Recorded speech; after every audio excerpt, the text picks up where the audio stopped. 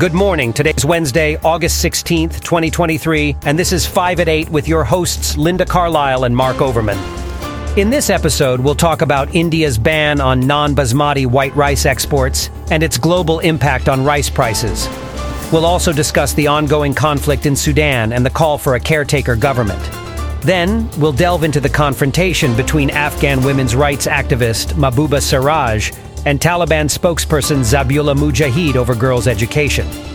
Next, we'll explore the remarkable stock market valuation of Vietnamese electric vehicle maker VinFast, surpassing that of Ford and General Motors.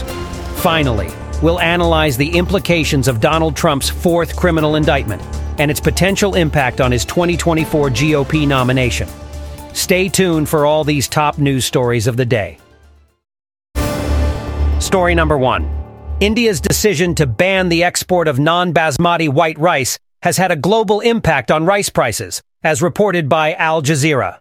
India is the world's biggest rice exporter, accounting for nearly 40% of global rice trade. The ban was imposed due to rising food prices, high inflation, and fears of a rice shortage caused by El Niño disruptions. The ban has led to a 15-25% increase in global rice prices, impacting poor countries that depend on Indian rice.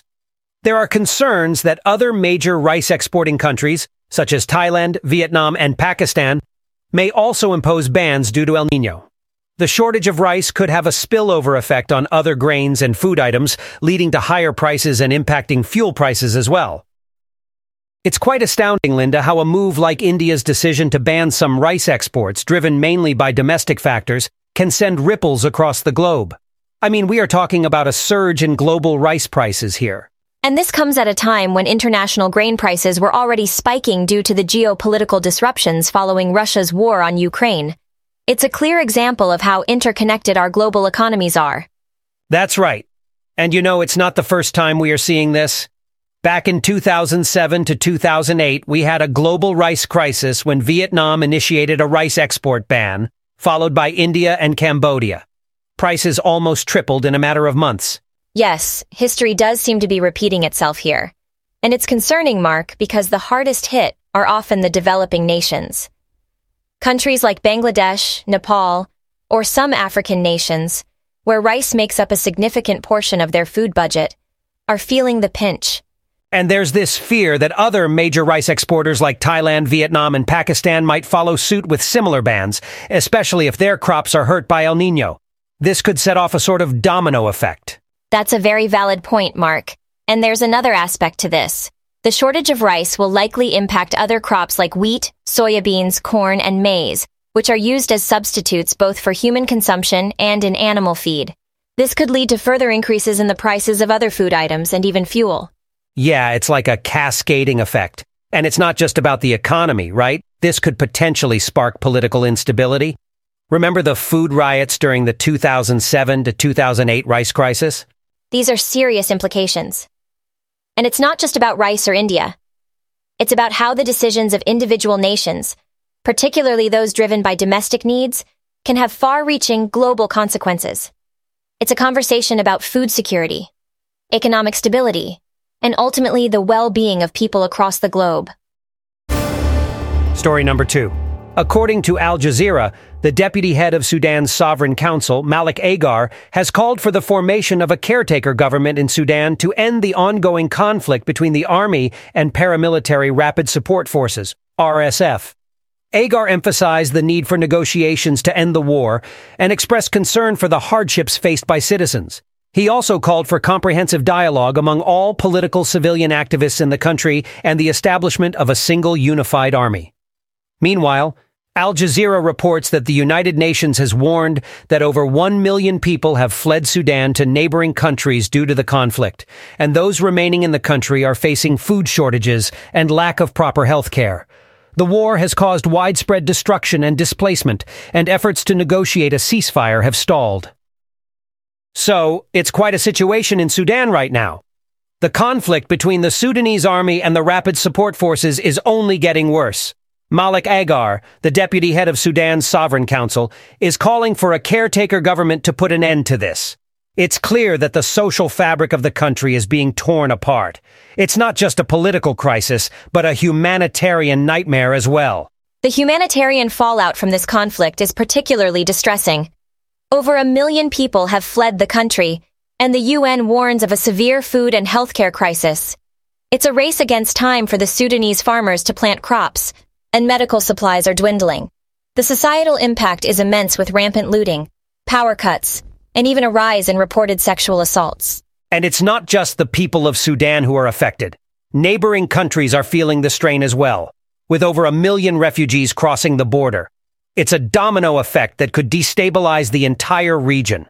We've seen this happen before in Syria and Rwanda. Once a civil war breaks out, the ripple effects can last for generations. That's a good point. The long-term impact of conflicts like these can be devastating. And let's not forget the role of the international community in mediating these crises. Efforts by Saudi Arabia and the United States to negotiate a ceasefire have stalled. It's a complex situation with no clear solution in sight. True, Linda. The international community should step up its efforts. But it's not just about bringing about a ceasefire. The post-war era will focus on reconstruction and rebuilding of the state institutions. The Sudanese Army's Chief General Abdel Fattah al-Burhan has accused the RSF of wanting to take the country back to a pre-modern state. It's a delicate balancing act between the need for peace and the need for progress. Yes, Mark. And as we've seen in other conflict situations, the rebuilding process is often more challenging than the conflict itself. It involves not just physical reconstruction, but also restoring trust among the different factions and healing the wounds of the past. The road to recovery for Sudan is long and fraught with challenges. But with a comprehensive dialogue by all the political civilian activists in the country, as Agar suggested, there might be a glimmer of hope for a peaceful and prosperous Sudan. Story number 3. Afghan women's rights activist Mahbouba Siraj confronts Taliban spokesperson Zabiullah Mujahid in a behind-the-scenes documentary describing the group's ban on girls' education and other restrictions on women as a crime and an apartheid. Siraj pleads for the opening of girls' schools, emphasizing the importance of education. Mujahid acknowledges her concerns but fears that allowing schoolgirls to go against the government could destabilize Afghan society. According to Al Jazeera, the Taliban's decision to keep girls' schools closed has resulted in over 2.5 million Afghan girls and young women being out of school since 2021, reversing previous progress in female education. The Taliban justifies its actions based on its interpretation of Islamic law. The group has imposed various restrictions on women, including preventing them from working with aid agencies, closing beauty salons, banning them from parks, and limiting their ability to travel without a male guardian. Many countries, both Western and Muslim majority, have rejected the Taliban's policies on women's rights. Siraj warns that if the Taliban does not reverse its policies, the world will stand against them and the people of Afghanistan will suffer. Good morrow to you, Linda. This recent news about Afghan activist Mahbouba Siraj confronting the Taliban spokesperson about the ban on girls' education. It's tough stuff. It's like she's standing up to a mountain. And she's right, isn't she? I mean, it's simply not viable to have a whole generation of girls missing out on education. It's distressing to see the situation in Afghanistan. Education, as we know, is essential for personal growth and societal development. And yes, it's absolutely impossible to imagine a society functioning optimally with half of its population denied the basic right to education. It obstructs the path to gender equality and hampers economic progress. Right. I'm all for equal opportunities for everyone. And this Taliban spokesperson, Mujahid, he justifies the ban by saying that schoolgirls going against the government could destabilize the Afghan society. I mean, really, how does educating girls lead to destabilization? Well, that's a complex issue, Mark. The concern here is not about the act of educating girls, but the fear of what educated girls, who then become educated women, might do. Mujahid's argument is rooted in a fear of change, a fear of challenging the status quo. And this fear is often manipulated into policies that suppress women's rights. But it's important to note that research and evidence from across the globe consistently show that societies where women's rights are upheld and promoted are more stable and prosperous. That's a spot-on point, Linda, but, it's disheartening to see the progress made in female education over the past 20 years in Afghanistan just, poof, vanish. Now, nearly 80% of school-aged Afghan girls and young women are out of school. And what's with these other restrictions? Stopping most women from working, closing beauty salons, banning women from parks, and limiting their ability to travel without a male guardian. It's just wrong. It certainly is, Mark. These restrictions are a stark violation of women's rights. The ban on women working and traveling without a male guardian are particularly oppressive, as they not only limit women's freedom, but also their access to opportunities. When we deny women their rights, we're not just harming them as individuals, but we're doing a great disservice to our societies and economies as well. This is why Mahbouba Siraj's warning to Mujahid, that if the Taliban's policies on women are not reversed, the world would stand against them, is so significant. It underscores the global recognition of women's rights as an integral aspect of human rights. I'm with you there, Linda. And I hope our listeners can also see the gravity of this situation. We need more voices like Mahbouba Siraj's, more people standing up and demanding that these rights be recognized and respected. Because, at the end of the day, when we uplift women, we uplift everyone, right? Empowering women and safeguarding their rights is indeed a collective responsibility. And it's not just about fairness and justice, but also about building stronger, more resilient societies. The world needs to stand with Afghanistan's women, and with all women who are fighting for their rights. Story number 4. According to the BBC, Vietnamese electric vehicle maker VinFast's stock market valuation has surpassed that of Ford and General Motors, GM, on its first day of trading. VinFast's shares surged by 255% on New York's Nasdaq, resulting in a valuation of $85 billion.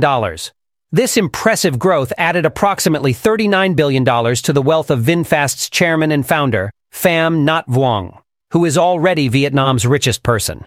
VinFast's success is attributed to its backing by Vingroup, which provides funding and has a proven track record of growth.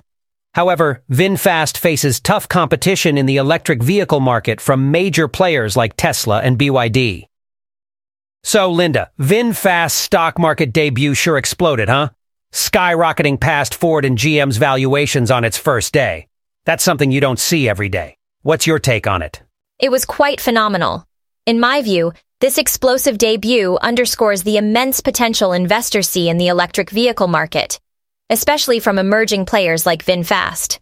As we know, VinFast is backed by Vietnam's largest conglomerate, Vingroup, which gives them a significant financial advantage. That's an interesting point, Linda. I mean, who would have thought a Vietnamese car maker could make such a big splash in the global EV market? But here we are. How do you see this playing out in the long run, given the stiff competition from established players like Tesla? Well, Mark, that's the million-dollar question. The EV market is highly competitive, with giants like Tesla and BYD setting the pace. However, VinFast has a unique opportunity here. They are based in East Asia, a region known for its manufacturing prowess and relatively low production costs. If they can leverage this advantage effectively, they might just carve out a substantial niche for themselves. Yes, Linda. You know, it reminds me of the rise of tech companies in emerging markets. Companies like Alibaba in China or Flipkart in India, challenging the dominance of Silicon Valley giants, right? Could we see a similar trend in the EV market with companies like VinFast? That's a great parallel, Mark. Just as we've seen the rise of tech giants in emerging economies, we could indeed see a similar trend in the EV market.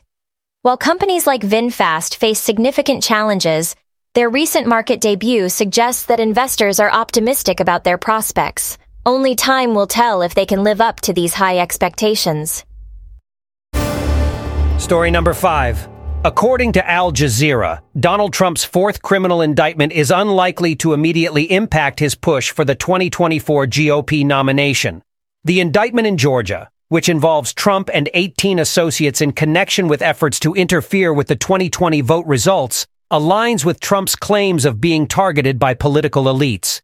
Despite the charges, Trump remains the front-runner in the Republican nomination race. However, the criminal cases against him could pose a liability in the general election. The latest indictment in Georgia carries a 5-year minimum sentence, raising questions about a possible prison term if Trump were to be elected president again. The large number of confidants indicted alongside Trump increases the likelihood of some turning against him. The location of the indictment in the battleground state of Georgia could also have political significance. However, it is still too early to determine the full impact of the indictments on Trump and the 2024 election race, as reported by Al Jazeera. When you look at this, Linda, it's fascinating how Trump's indictments don't seem to be doing much damage to his political standing, at least among his base. His supporters seem to view these charges as politically motivated attacks rather than legitimate concerns. It reminds me of the Clinton impeachment saga, or even Nixon's Watergate scandal, where their core supporters remained loyal despite the controversy. That's true, Mark.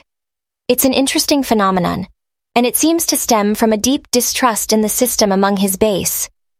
They see him as an outsider, someone who's battling the establishment. And these indictments, they perceive as a reinforcement of that narrative. You could draw parallels with populist leaders worldwide who have faced legal challenges but retained public support, like Brazil's Lula or Italy's Berlusconi. Exactly! But there's another angle here. Isn't it concerning that our political system allows someone facing multiple criminal indictments to run for the highest office? It makes you wonder if there should be some kind of safeguard in place to prevent this kind of situation.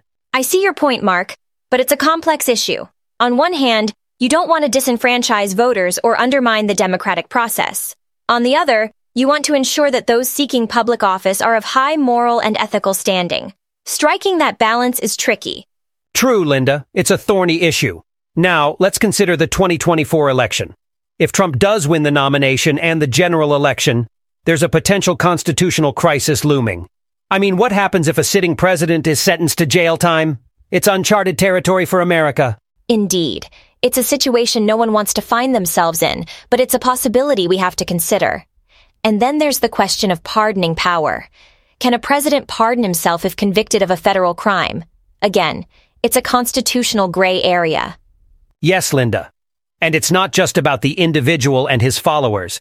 It's also about the broader implications for the political landscape and the precedent it sets for future elections.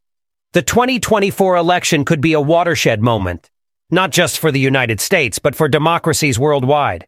Agreed, Mark. It's a fascinating if somewhat unsettling time in American politics, and it's a conversation we need to keep having. That's it for this morning. Have a great day, and see you all tomorrow. 5 at 8 is researched, written, and performed by artificial intelligence. For more information, visit botcaster.ai.